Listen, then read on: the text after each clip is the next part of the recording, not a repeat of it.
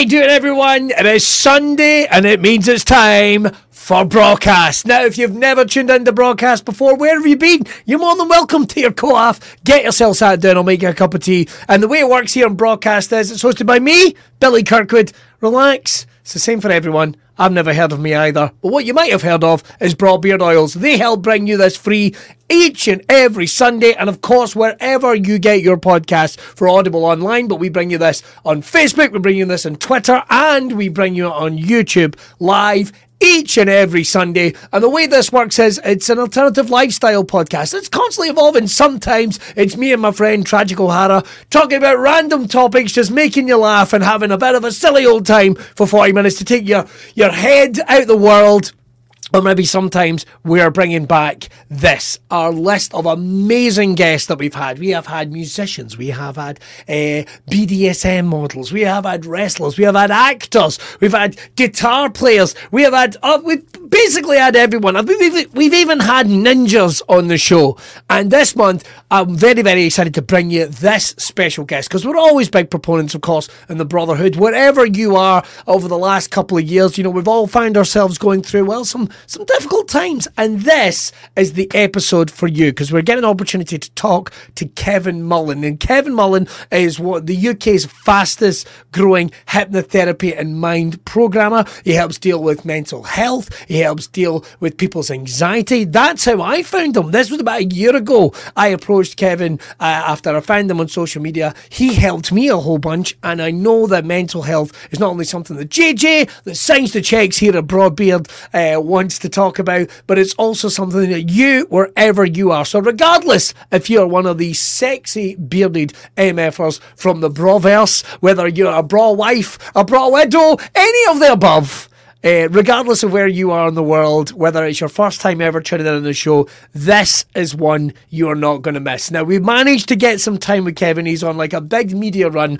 as he is on the run-up to his huge show, December 3rd at the Royal Concert Hall. Now, he gave away a couple of revelations and a couple of secrets about some stuff you can expect if you go to that event. He has these huge events. He does workshops and so much more, but this event he's going to be doing at the Royal Concert was the first one that he's done of this size since the pandemic, when he's having people from all walks of life who are either dealing with depression or anxiety, or maybe they're just coming to learn a bit more about themselves. He said they are going to leave completely different people. I am very excited. I can speak very, very highly of Kevin's work myself, but I know other people that I've spoken to. Hey, listen, get on your Google machine, have a little look, or head over and check out his social media on TikTok, and then come back here to broadcast and join us, because he doesn't get the opportunity to do a lot of these long-form interviews. And Kevin gave us about 40, 50 minutes of his time, which we're very, very excited about. We put some of the topics, some of the questions that you guys had sent in to Kevin.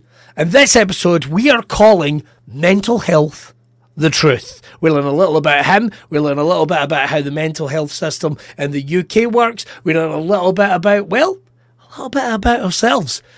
Was that a little cliched? I think that was a little cliched, but you know something? I'm keeping it in, God damn it. Who knows? Maybe the inbox will fill with someone that wants that type of prattle. But I tell you what, let's head over and check out. It's one of these weird ones, because I'm here in the home studio, but, you know, this one was pre-recorded, so I've got to hand over to Billy in the future. On the past. The debate rages on that. Either way, he's wearing dungarees and looking like a bit of a flump. Honestly, don't know what I'm thinking about these dungarees. They seem to look at least alright standing up, but sat down, I look like a fat goth Chucky. So, let's go with it anyway. Let's hand over to Billy from the past, who I'm sure is doing a cracking job. Already have done so. Thank you, Billy, in the past. Thank you for that introduction. I've not heard that. What a job. What a job he would have done, I'm sure. That was amazing. I thought so. Kevin, thank you so much for joining us on broadcast. You are very, very welcome. Very, very excited. Now, we talked about this a couple of weeks ago, because you've got some big events coming up, first of all. Yeah. We're at the Concert Hall on December 3rd, which is huge. Right. And tell us a little bit about that event before we get sort of into the nuts and bolts. So, everybody in this day and age seems to be struggling with anxiety and depression. It's like it's every second person you speak to has got it. Yeah. And as an individual therapist, I can see one person at one time. I can do 12 hours a day. I can do 6 days a week. And that doesn't even make a dent in what's happening out there. So I had an idea, and it was, well, what if we could affect and what if we could get to around 500 people in one day and have at least 98 to 100% of them walk out the room completely different to what they walked into it. And that's where the concert hall came from. 500 people, one day, me changing every single one of them. Now, in terms of sort of our journey getting to know each other, how and it shows you the power of social media, I'm not sure. I discovered you on TikTok originally. Oh, we like TikTok. Oh, it was TikTok. I described you. And a couple of different things caught my eye. Was first of all, and I've been quite open about issues I've had in the past. I wasn't sure because originally, I think particularly during lockdown, there'd been lots of talks of people suffering with depression and not being able to do anything about it, or not being able to mobilise themselves to even look about it. That was, for me, a therapist was something that was in a is in a New York office somewhere on a couch, looking like Billy Crystal or something. That is kind of where I had been. But when I discovered you on TikTok, at that time you were talking about anxiety, and that first video, and even then when you were breaking it down in language that I had never heard and kind of spoke directly to me, it was like, oh, this how I've been feeling for these last couple of years, it might be something. I think I'm going to get in touch with this guy. Reaching out to people in a different way, was that something you always wanted to do, to kind of distance yourself from like other therapists? Yeah. The majority of therapists, not all therapists, and if there's a therapist watching this, she's probably about to get very, very upset. Okay. We like that. The majority of therapists, believe it or not, are very self-indulgent, and they want to prove their worth, and they do that with vocabulary, with terminology, with big, deep and meaningful explanations that mean absolutely nothing to you. And the more I looked at that and the more I studied it, I was bored shitless, I'll be honest with you, when you talk about neuroscientific alignment levels and firing processors and amygdalas and hippocampuses and all these parts of the mind, and I was getting bored with it. And I was like, when I went to university to study this, I was picked by the British Army to go to university, and I'll always remember it. I was in this big theatre, and there was about 300 psychology students there, and this guy had done a lesson on intrinsic versus extrinsic motivators. Okay. And at the end of it, I was clueless. Honestly, it made no sense to me. And I'd been motivating and driving people for 20 years before that in the British Army as a warrant officer. And I remember I put my hand up, and everybody was in this big room, all these very well-educated people, of course. And I said, "Can I be honest?" And he's like, "Of course, Sergeant Major, fire away." And I was like, "Right, I didn't understand a single thing you meant. I want you to imagine, Professor, I'm 12, and I want you to explain that to a 12-year-old so he gets it and it makes a difference to him." Right. And he took about 30 seconds. He actually said what it meant, and I was like, I get that. So when I come into the world of therapy and started doing videos and social media, I want to make it simple. I want to make it so people can go, that was that is that, and that's what we do. That's why, because you see, when we understand why we are like we are, we can then understand the steps to change it. So I make it really simple. You make it digestible and understandable for people. People actually get it. And I think one of the common threads in all my comments is, I've never looked at it like that before, and I got it in an instant. And that's why we keep it simple. That's what happened with me, effectively. Yeah. And then I was delighted to find out you were local. At that time, this works out really well. Yes. In fact, we are in the very room. Right. Where we first met, which is weird because it's just as I was coming up to the stairs. It seems like a lifetime ago now. Last December, I think, because I remember going like, "Oh, I'm so busy with Christmas. I'm so busy with such and such. I don't really have to. Oh, I'm going to go anyway." And in all fairness to you, I remember you did not mess about. It was like, right, okay, Tuesday 5 o'clock, whatever it was, Tuesday 7 o'clock. It's like, and I don't know if it's the world that we're kind of become accustomed to. I thought like, it's going to be weeks away. It's going to be such and such. Traditional therapy again, there's a big waiting list, and then there's an 18-week treatment plan for you, and we're going to look at you over 6 months, and at the end of that 6 months we'll say, "So how do you feel?" And you're like, I kind of feel a bit better. I'll be honest with you. If I've seen MD for 6 months and they don't have a a complete and utter change and they feel a little bit better, I'm throwing myself out the window. That's not how therapy needs to be. It's the old way of doing it. It's very antiquated. It's very outdated. Let's get you in. Let's go. Let's see what's happening. What's wrong? What do you think? What do you feel? Now let's change it. And when you do it that way, well, you've seen the results. I've seen the results. I know other people you've treated that have seen the results and overabundance. In terms of what you do, how you want to make it different from everyone else, because like I think the first one we did was quite intense. Yeah. It was like 4 weeks of intensity. Is that because of, well, we're going to jump about a little bit, but is that because of the of urgency of what's going on in the planet? You want it, like you say, you don't want people to be getting the 6-month plan. You want people to sow that effects because, and I think you were the first person I ever heard use this phrase, and it's funny because it's become a catchphrase now out there in social media, was there's a mental health pandemic. Yeah. And it's not, it's coming, it's here. How do you face on to that? Because that must be quite daunting in its own way. Let's go way back before even COVID, with, the taxis and the jobs and the interview process. Have you not noticed everything that is good or worthwhile for you in your life takes you a long time to achieve? You have to work into the perfect job. You have to save to get the perfect car. You have to date, get it right, get it wrong to get the perfect partner. Everything takes a while that's good in life. Agree? Yeah, no, 100%. However, everything that is bad in life is instant. I look at that and think, well, why does it have to be that way? It's not set in stone. It's not etched anywhere that it has to be that way. So I just got the mindset and took the therapy to give good instantly and bad would take a long time to get to you. So I just reversed life, if that makes sense. Oh, wow. I never looked at it like that. Honestly, think about it. Honestly, think about it. Anything you've got at all that's really good that you've had to work hard for, it's taken you a while to get there. But when something bad happens, it's like, boom, it's done. You're there. It's over. Yeah. Why can't we do that with good? Because let's look at it. People say, well, I just need this job, or I need this amount of finances, I need this, and then I'll be happy. Well, why not just be happy now and do it? Yeah. We're also so hesitant as well. Like we did those 4 intense sessions to start with, and I always remember end of session number 1. I don't think my wife was in the car. Maybe my wife came and picked me up. I don't remember where we were. But I always remember going, "How do you feel?" and going, better. And almost being hesitant to accept the fact that I felt better. Is that a common thing? People come here all the time. They come here, they come Glasgow, whatever it is, and they're like, "Oh, I'm really nervous." And I'm like, "I expect you to be nervous. Yeah. I'm really sceptical, or I'm really hesitant."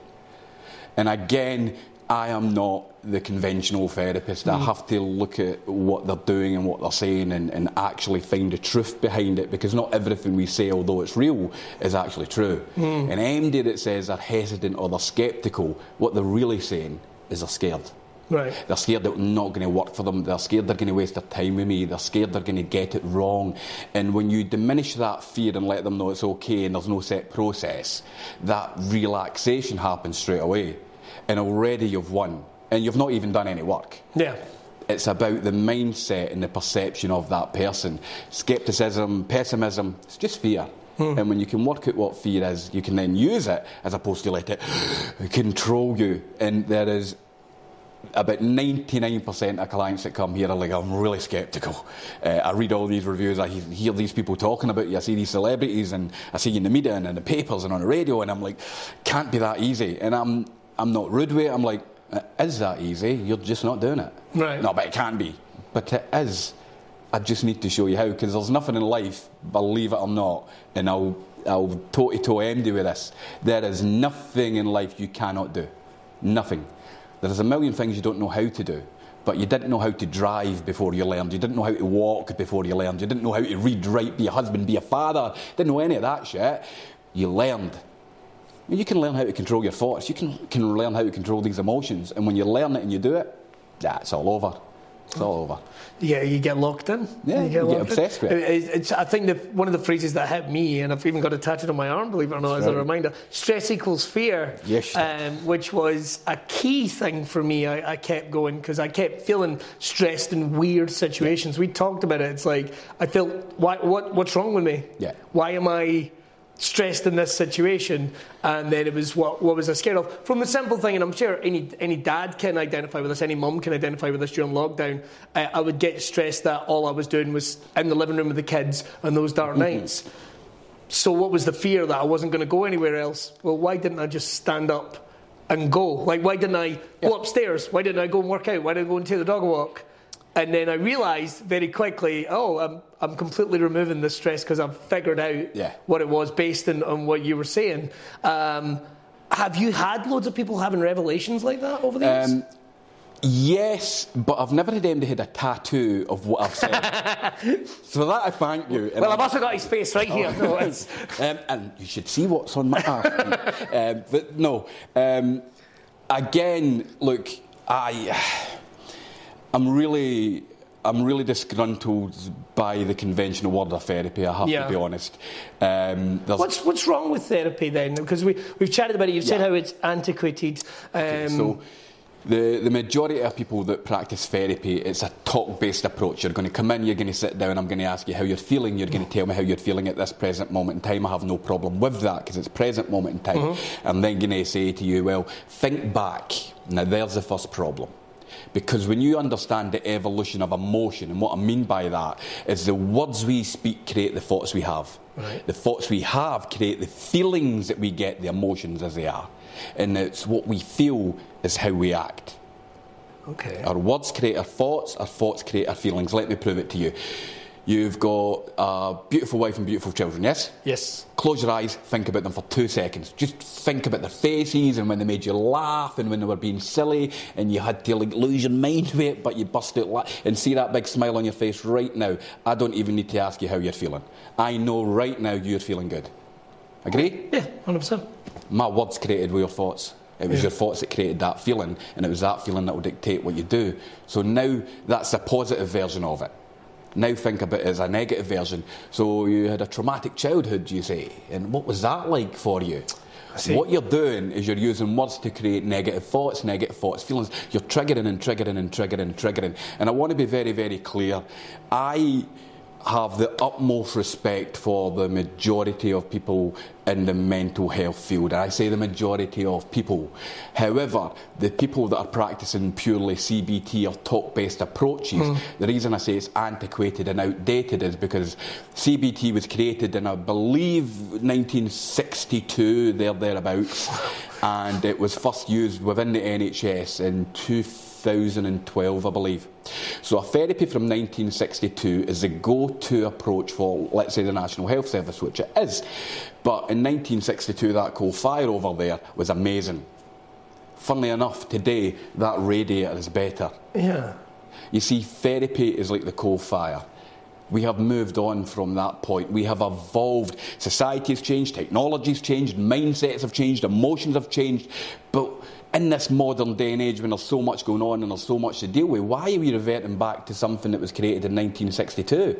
A thing that's going to trigger you, that's going to traumatise you, and it's going to make you worse, because those words create those thoughts and those feelings. And that's why I have no time and have no place for conventional therapy or any form of talk-based therapy. Of course we're going to talk, but I'm trying to get people to talk about present moment in time. Let me make another bold statement that people will get upset by, probably. Closure. Acceptance. It's overrated. Completely. If I could sit here and say to you, on the 4th of December 2007, that happened to you, well, that card did that, and it triggered you, and that's where your anxiety comes from. Would it change your anxiety right now? No. No.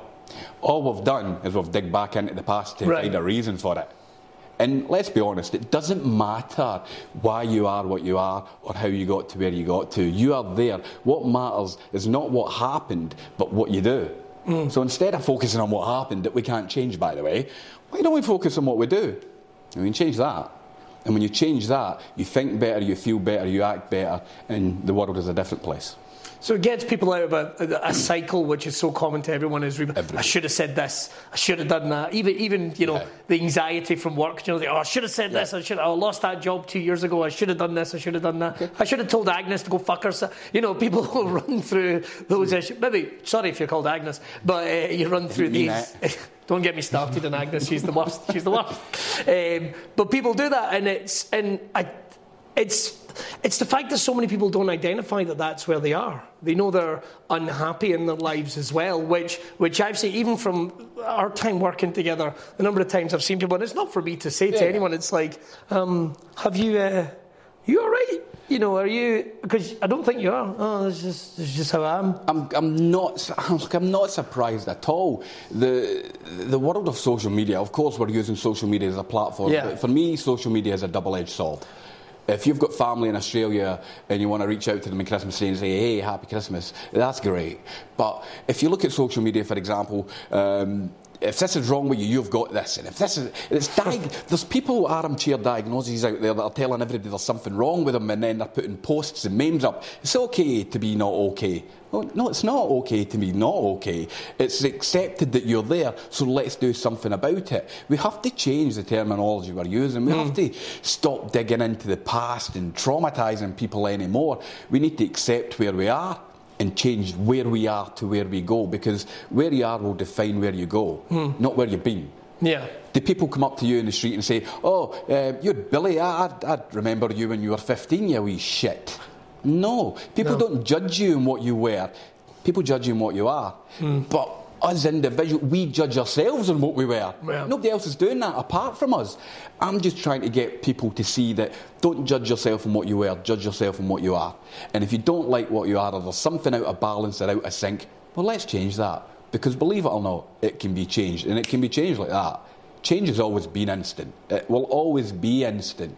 It's the procrastination, the overthinking it, the worrying, the analysation, the catastrophisation of it that takes a long period of time. But at some point you're going to say, enough, no more, I am done, I ain't doing that anymore. Smoking, drinking, drugs, gambling. People have woke up that have never been in therapy and said, right, I am done. No more, I'm done. And they've never went back to it. They made a choice at that point to change, and it's when we get everybody to that point, change happens pretty quickly. Always has. That's insane. Not in a good way. in a good way.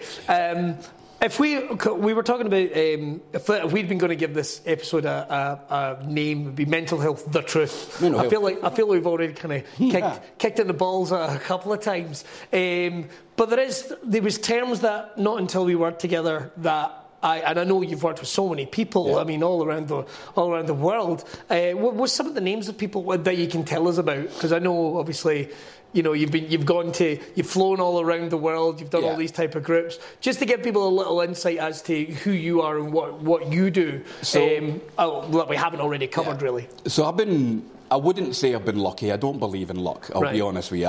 When people say, "Oh, I'm lucky," I'm like, "No, you're not." Like, what? You're not lucky. You're a creator.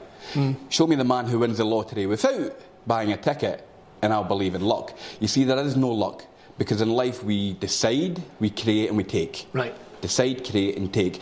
And I wouldn't say I am lucky or fortunate. I work really, really hard, man. I throw everything at it every day. So the things that I got and the things that I created have been through hard work. And I have met millions of hard-working people that have got really good things because I've created it, and luck wasn't in there. Have I been in the right place at the right time to come across some people? Yeah, of course I have. You could call it destiny, fate, or whatever you want to call it, but I worked to get to that place, and I was very privileged, would be the word, to be invited by the British Army as a whole. In fact, it was the Rifles Regiment. The Rifle Regiment are the biggest infantry unit in the British Army, and this particular unit was one of the hardest hit units in the whole Afghan campaign, and they lost quite a lot of guys. And the suicide rate, therefore, after it was the highest of any of the former regiments. So I went over to Lisbon in Northern Ireland, and I spoke to 850 soldiers at one time about suicide and mental health, and the feedback and the comments, and they were just like, I've never seen anything like you. I mean, oh my God, that makes sense. And it's about simplifying it to everybody. I then get contacted by a company called SEO Enterprises in New York. They are a social housing organisation that houses people that are not fortunate enough to be on the property ladder, or the social housing situation in America and the local authority housing situation here is very similar. It's just different terminology, right?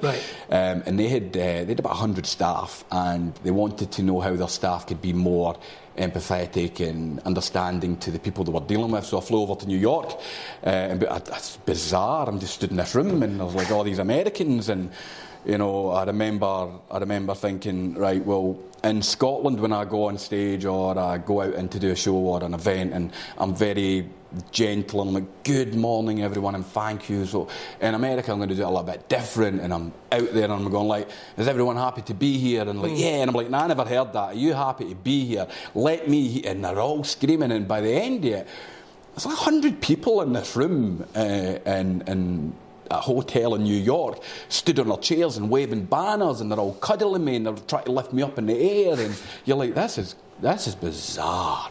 And I think I've got some videos on my Facebook page of it, and they're like, oh my God. It's like the whole over dramatic thing, but I just loved it. And I was they embrace the energy. More. They embrace the energy. It's the energy they get. The events here, when we start them, we'll start at a nice, gentle, relaxed pace, but by the end of that event, I have 500 people in the concert hall. Everyone, they're all stood in their chairs, they're all happy, they're all clapping, they're all going for it, they're feeling it, they're embracing it, they're smiling, and they're walking out of that room and they are absolutely nailing the shit out of life. They are nailing it, because it's the energy that you project that they absorb.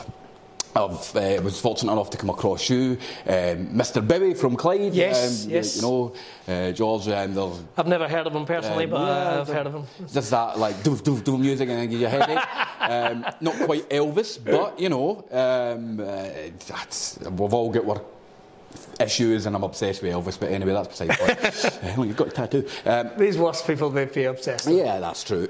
You know, I was fortunate enough to work with Gail, with Paul and Kerry Katona come up and did some stuff at the Park Hotel in Kilmarnock. I have got some really, really prominent figures in the media and the music industry right now, but you know, it's not where we're going with that, unfortunately. No. So I just keep going, and believe it or not, someone says to me, how do you differentiate between, you know, someone like of that status and, you know, Jeannie from, you know, the Hayeks? I don't. She's as important to me as he's as important to me. He's as important to me as she's as important to me. I could literally bring you my phone right now and show you a text from 5 o'clock this morning from a client who was perplexed at how they were feeling when they woke up. And you'll notice that 3 minutes past 5, my reply goes. You'll notice at 7 minutes past 5, I'm on a phone to them. Everybody needs it. Everybody's the same to me. I treat everyone as my only one. Because if somebody had done that for someone I loved or someone I cared for, I don't know, maybe that someone would be here still. But they're not. No. So I'll do what they couldn't. And I continue to disprove the world of therapy. I get mocked, I get called out, I get called I'm a charlatan and a fake, and nobody can do what he says he can do. Yeah, well, I can. And I give a shit and I care, and that's the difference. This isn't a process to me. This isn't a tick box process and put them into that category or that category. This is my life. My life is Serenity by Kevin. My life is helping people. And when you look at it like that, it's absolutely a joy to do every single day. And people say, you work 10 hours a day, you do 6 days a week, you must get tired. No, you must get tired at the thought of it, but I don't. I'll tell you what's tiring. 6 months at a time in Afghanistan, sleeping in a metal hut with a bed made of rope and plastic, eating cold food, peeing in a bottle and washing out a bottle, not the same bottle by the way, which would be funny, there's movies for that, but not this one.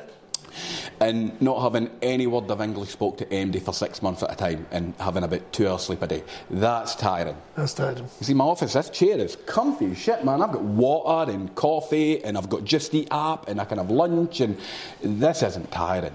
This is great. When people say you live in the dream, yeah, I really am. You can always see how passionate you're about it, and I'm not just saying that. You can always see how passionate about it, and how you deal with people. The energy is so fantastic. The reason I asked about all the different places you'd been, and you nailed it, was how mental health issues. And it's funny because even growing up, like, I'm sure my dad would have had mental health issues. My mum would have had mental health issues, and I know there's going to be people out there going, "My mum was a saint." My dad is like, "No, well." And in a rearview mirror, you know, and we shouldn't gaze too long in it, and I appreciate that, but it's like, it doesn't care what age you are. Mental health issues doesn't care what age you are, doesn't care what sex, gender, where you are, how much money you've got on your bank account. It doesn't care. So when we're talking like a big event like the concert hall, I know it's not your first time up to bat. You've done these events plenty of times, but this one is very special because this is the first one after the pandemic, like this one. And so if I'm someone that's, I don't know, maybe they've seen one of the viral videos on TikTok, maybe they've seen this, maybe they've heard you on Go Radio or with Gina, or they've seen the Daily Record articles or anything, and they're going, I'm going to buy a ticket. Because they're very reasonably priced, I should have said. Very reasonably priced. They're buying a ticket to come along. Is there a misconception? Could people think, like, is this like a Tony Robbins thing or something? Like, because I know it's a completely different. No disrespect to Tony Robbins and his giant head and his giant teeth. It's terrifying looking, man. What can people expect though? So I'm on my own, let's say. Yeah. I know going back to where I was, I know that something's wrong. Yeah. I know that something's wrong. I don't know what's wrong, but I know that something's wrong. I'm coming in, I'm sitting down, I've got my popcorn, probably don't have popcorn. I can arrange it if you want. I've got my juice. I don't know what they'll have.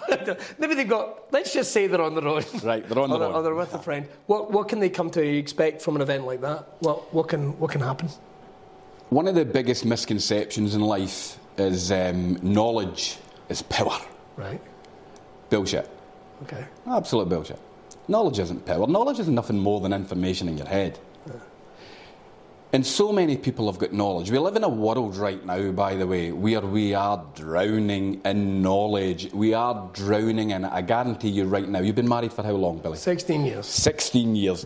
Congratulations, by the way. That is longer than all of mine put together. But that's beside the point. I guarantee you right now, I could get on the tick of the talk, right, and I could find you a 20-year-old-ish, 19-year-old-ish relationship coach who knows what you need to do right now to enhance your marriage. Oh, great. They have the knowledge, you see. We've all got knowledge. Everybody's got knowledge. Knowledge is power. We need to learn more, learn more, learn more. All we're doing is we're clogging the mind. Knowledge isn't power. What you do with that knowledge and how you act on that knowledge is the power. Knowing that you should challenge negative thoughts is great, but unless you challenge them, it won't make a difference. Knowing that you should get out and get some fresh air and get some melatonin, serotonin, dopamine, oxytocin, knowing you should release all these chemicals by these healthy behaviours won't make a difference if you don't do it. This event is not about knowledge. I've got an abundance of knowledge. Listen, if people want me to show them how intelligent I am, I'm happy to sit here and use massive vocabulary that will blow your mind. But it won't make a difference and it won't help anybody. What will help is when we take knowledge and we show them how to act. The event, I promise, is all about the action. And there'll be knowledge there, but it's how to act on it. The reason my events are different is because it's all about the action and less about the word. We will start at the beginning, we will talk about what anxiety actually is, not what people think it is, because they are completely wrong. We're going to show them about negative thoughts, negative feelings, negative emotions, intrusive thoughts, compulsions, panic attacks, intimidations, stress, word I hate, but we're going to do it.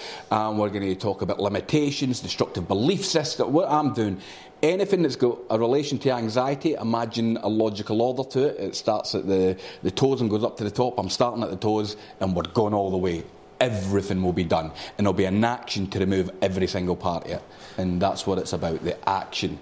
Is it like Tony Robbins? Listen, I can never compare myself to him. The man is the biggest thing in the world of, motivation and leadership, finance as well now, and he's totally gone in a different direction from where he started. Mm-hmm. If I was going to be compared to anyone of that stature, you could probably compare me to an earlier version when the focus was on the passion and the help and the, not where it is now. So it's completely different to that kind of event. There's no screaming, there's no shouting, there's no big flashing lights and smoke machines and clowns doing fucking somersaults down the aisle.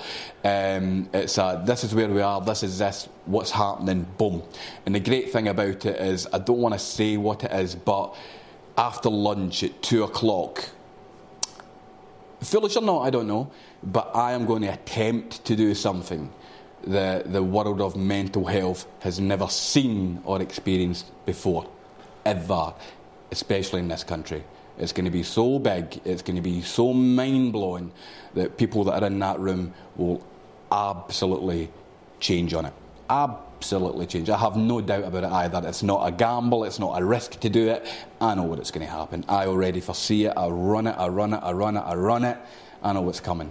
And at 2:00 I'm going to do something for Scotland that nobody has ever done in this country before. Not even close, actually. Oh my God. That's where that's going. That's intense. And it's an action. Oh, wow. It's not me standing up saying, my name's Kevin and I'm a multi-award winning therapist with offices in Ayr and who gives a shit? Nobody cares about that stuff. The only person that cares about your badges or your buttons or your letters after your name or your awards, the only person that cares about that is the therapist. Most people sell themselves on award or on letters after their name or people they've worked with. I don't. I sell myself on, I can help you. I met Gina McKee last night for the first time ever. Lovely lady.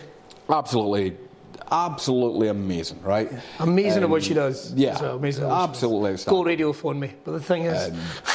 and this morning I woke up to a post from Gina and it says, this man is brilliant. She's never met anybody like it in her life. And I'm like, that is a massive, massive compliment, thank you. And I'm like that with everybody. Will there be people out there that watch me and go, he's a dick, I don't like him? That's okay, it's okay. I don't mind if I'm not your cup of tea. I'm not naive to think my therapy is the only therapy. No, everyone needs a different approach. Yeah. And I alter my approach for certain clients. There's clients in there that, have never heard any form of profanity come out my mouth in any way, shape or form. There's clients in there where every second word is profanity. Because everybody reacts different and you have to be able to read the person, engage the person and deliver to the person. The majority of therapists will sat there and go, right, what's your name, what's your age, where are you? They don't even look up off their desk. You're like, it's a rude ass, man. I actually sit, do nothing and watch that person, because here's the great thing about individuals.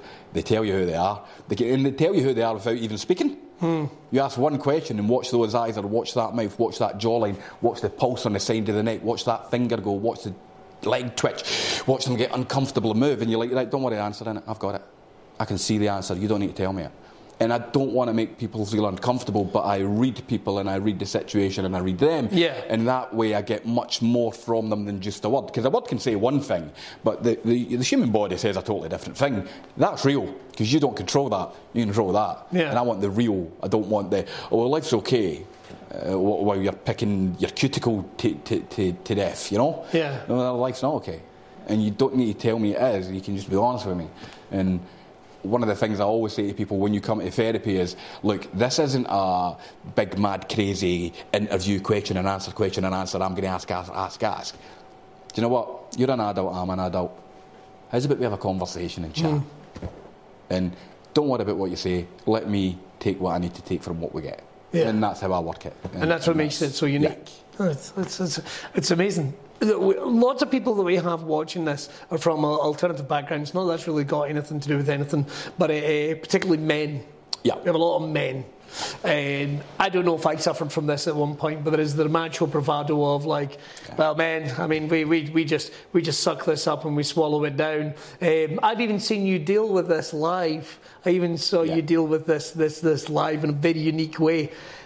Why do guys do this, and how can they even approach reconsidering their position? Because I can say firsthand, it's damaging. For me, there's a multitude of reasons. One of the biggest reasons, right, is generational bias. And what I mean by that is I will acknowledge that I don't know, touch that microphone. Yeah, I'll be all right. I'll survive. It's a posh one. We're getting them, We're getting Kevin some for Christmas. I will acknowledge that in 2022 we live in a very different world in which we did in 1960. But when did your father grow up? Oh, God. 50s, 60s? He would have been 50s, 60s, yeah, that would have been his peak. And that was weak to show emotion. It was weak. It was that generation. I'm not saying that it was right or wrong. It was wrong, but it is what it was. That's how it was. We're getting towards the cusp of just past the end of the Second World War. Guys were still coming home, and they were still traumatised, and they were all hidden away from society. And it was weak to show emotion, and it was one of those things. So that's how your father was.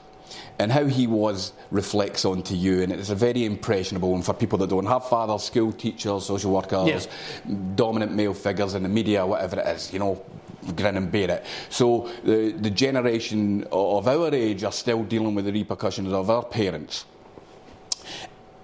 And I don't agree with the statement of people still think it's weak to speak out. I think we are at the point now where our generation is changing, which means the generation in front of us, they won't have the same problem as what we have had. Because we're teaching our children do you know what, it's okay to talk about your emotion. Listen, it's okay to be sad, it's okay to express how you feel, and you're not wrong for that. We're teaching our children something different. It's an issue for our generation right now, but the generation moving forward, it won't be.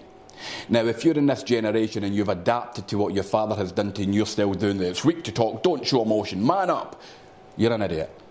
You might not like that, but you're an idiot. Because the idiot is the man that doesn't show emotion now. And the strong person is the one that shows emotion. And sometimes you have to feel the feeling to get through it. You cannot diminish, you cannot avoid. You can be, we call them avoidance. Men are very heavily avoidant with emotional balance. And it's like this. See that? Yeah. I saw that. You don't see that though? That's what I'm doing. Is that. But you're watching that, you're avoiding the reality. And guys do it all the time. By avoiding it doesn't mean to say it's not happening. And we're getting to that point now where people are starting to understand it. So we are teaching our children to be braver and to talk about it and to express how they feel. And it's an issue, again, I repeat, for us at the moment, kind of, but the next generation, I breathe for them because I know they're not going to struggle like we have struggled. That whole don't show weakness. If you're one of those guys that are doing that, you're an idiot, man. And before you know it, you'll be in my chair. There you go. I think it's right. And this is a perfect opportunity to jump in and tell you more about Kevin's event that he is going to be doing at the Royal Concert Hall December 3rd. He's going to have some incredible guests there. He's going to have TV presenter, entrepreneur, radio presenter. Gail Porter is going to be there. He's also going to be talking to a good friend of mine, Gina McKee from Go Radio. She is actually going to be speaking at the event as well. Gina is a broadcasting legend, an icon of radio that is still going. Gina's going to be doing this event at the Royal Concert Hall. Listen, she can speak firsthand. If you've heard any of the stuff that Kevin's done over in Go Radio, Glasgow's own radio in Glasgow and the West, you can head over and check that out. Some incredible stuff she's got to say. So check out the event. Tickets are still available. You can get them. Head over to Serenity by Kevin. Just find them on YouTube. What am I talking about? Just find them on Google, or indeed, I will make sure the link is posted to his event. Tickets are reasonably priced, as Billy in the past or the future said. I'm not sure. Right, let's head back and see what the boys are talking about. Take it away, lads. Let's talk about, you were referring to actions that you give people. Like one of the things I found so reassuring. And I'd done little bits of NHS therapy before, and I say a little bit, like the grounding. Have you? It's like, oh, okay. So feel your thing in your toes. And but out of context, just like, oh, that's a thing. But one of the things you do is, the phrase I kept using was helping me weaponise my issues with my mental health. I think even in our first session, you went, send in your recording. Yeah. We did, I wouldn't say it was hypnosis. I mean, I wouldn't say it was hypnosis. What would be a meditation almost in its own way? How would you describe what we did? I'm making a pig's dinner of this, but almost on purpose. Cause what I do is I reprogram.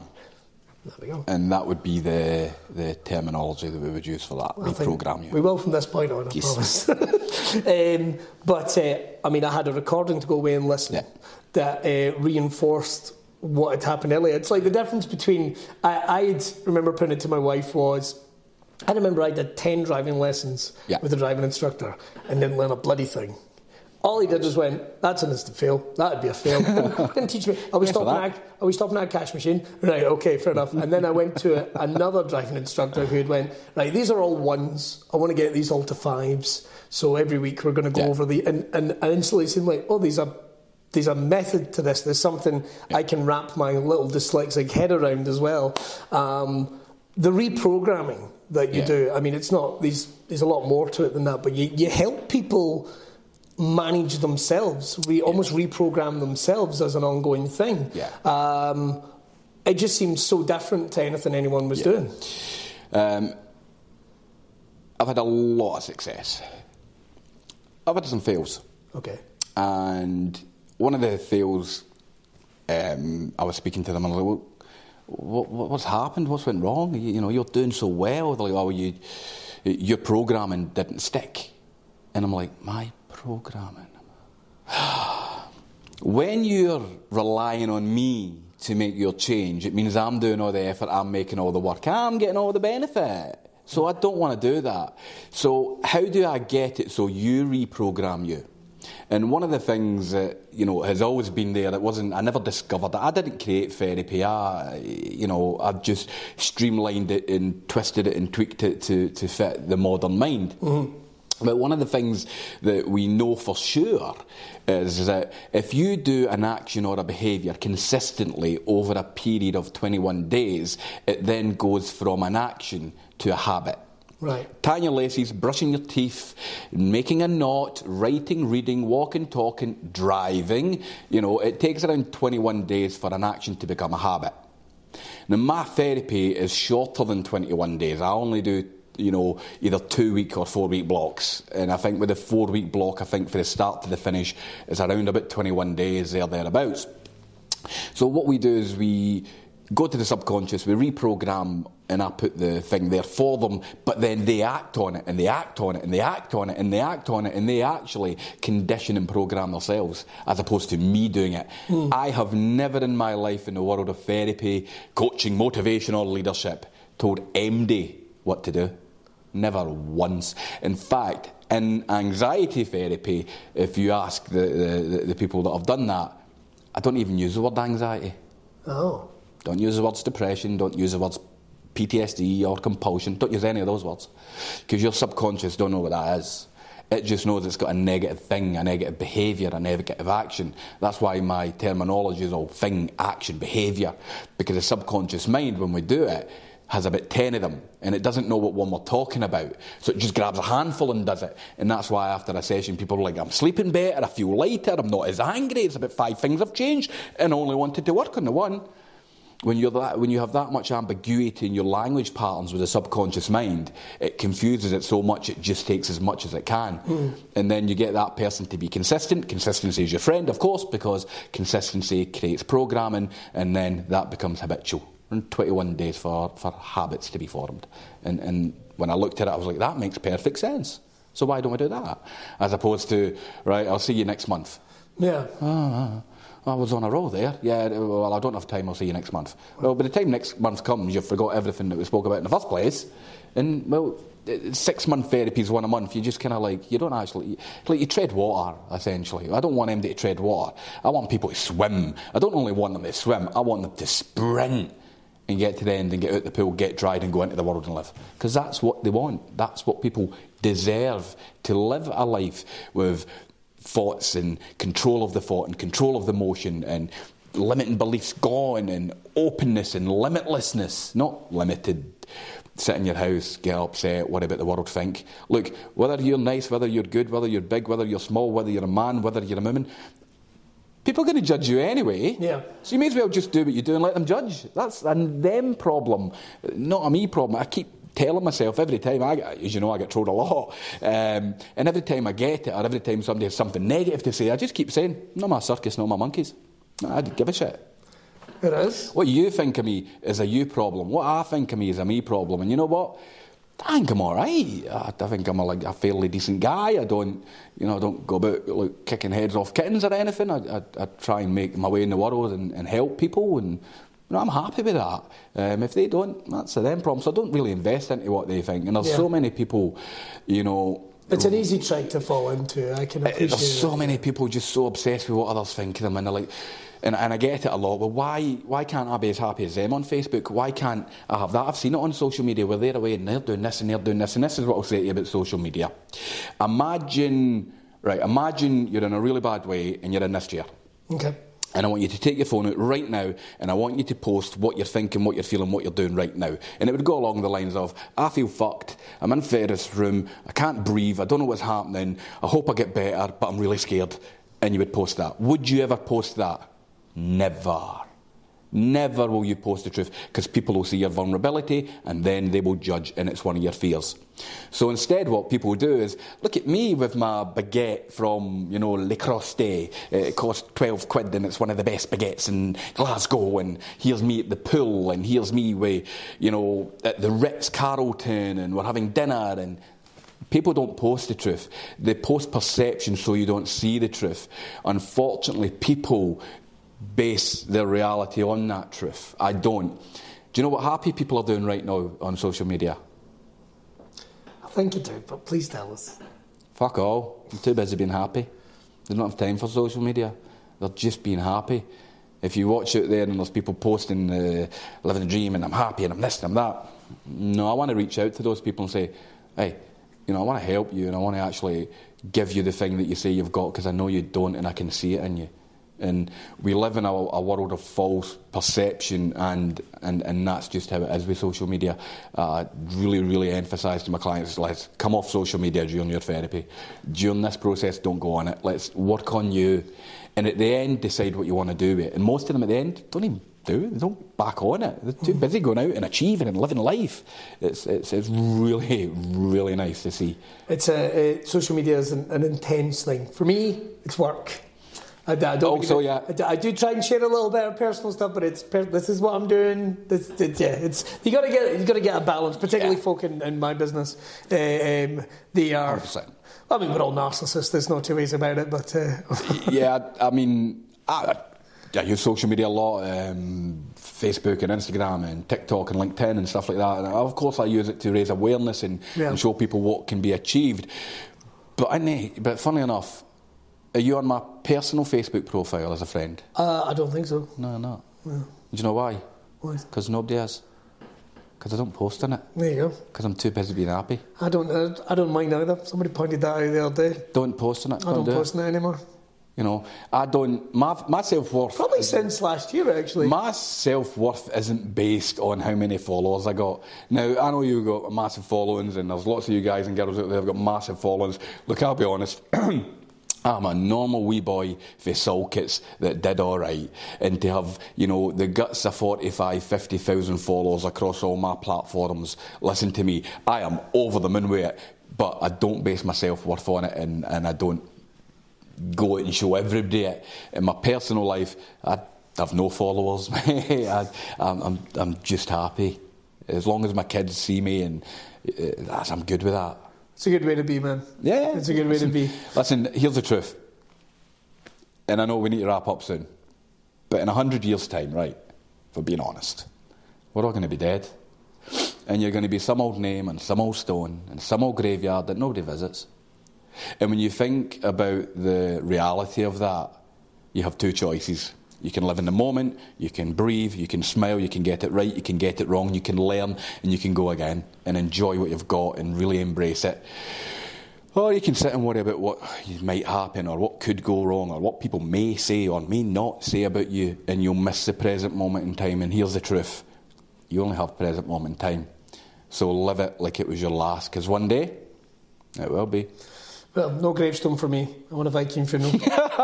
even if it's just a pedal boat at Largs. In Largs, I was going to say Largs.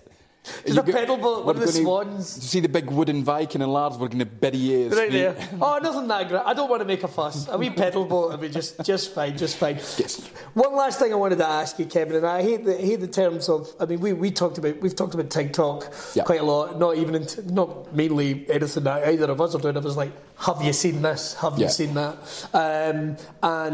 But if someone was sitting right now and they were maybe just wanting to give themselves that little readjustment or a little something, for someone that's never seen TikTok, doesn't know about breathing or anything like that, is there anything that you could say to someone, this could make a little difference to you right here, right now?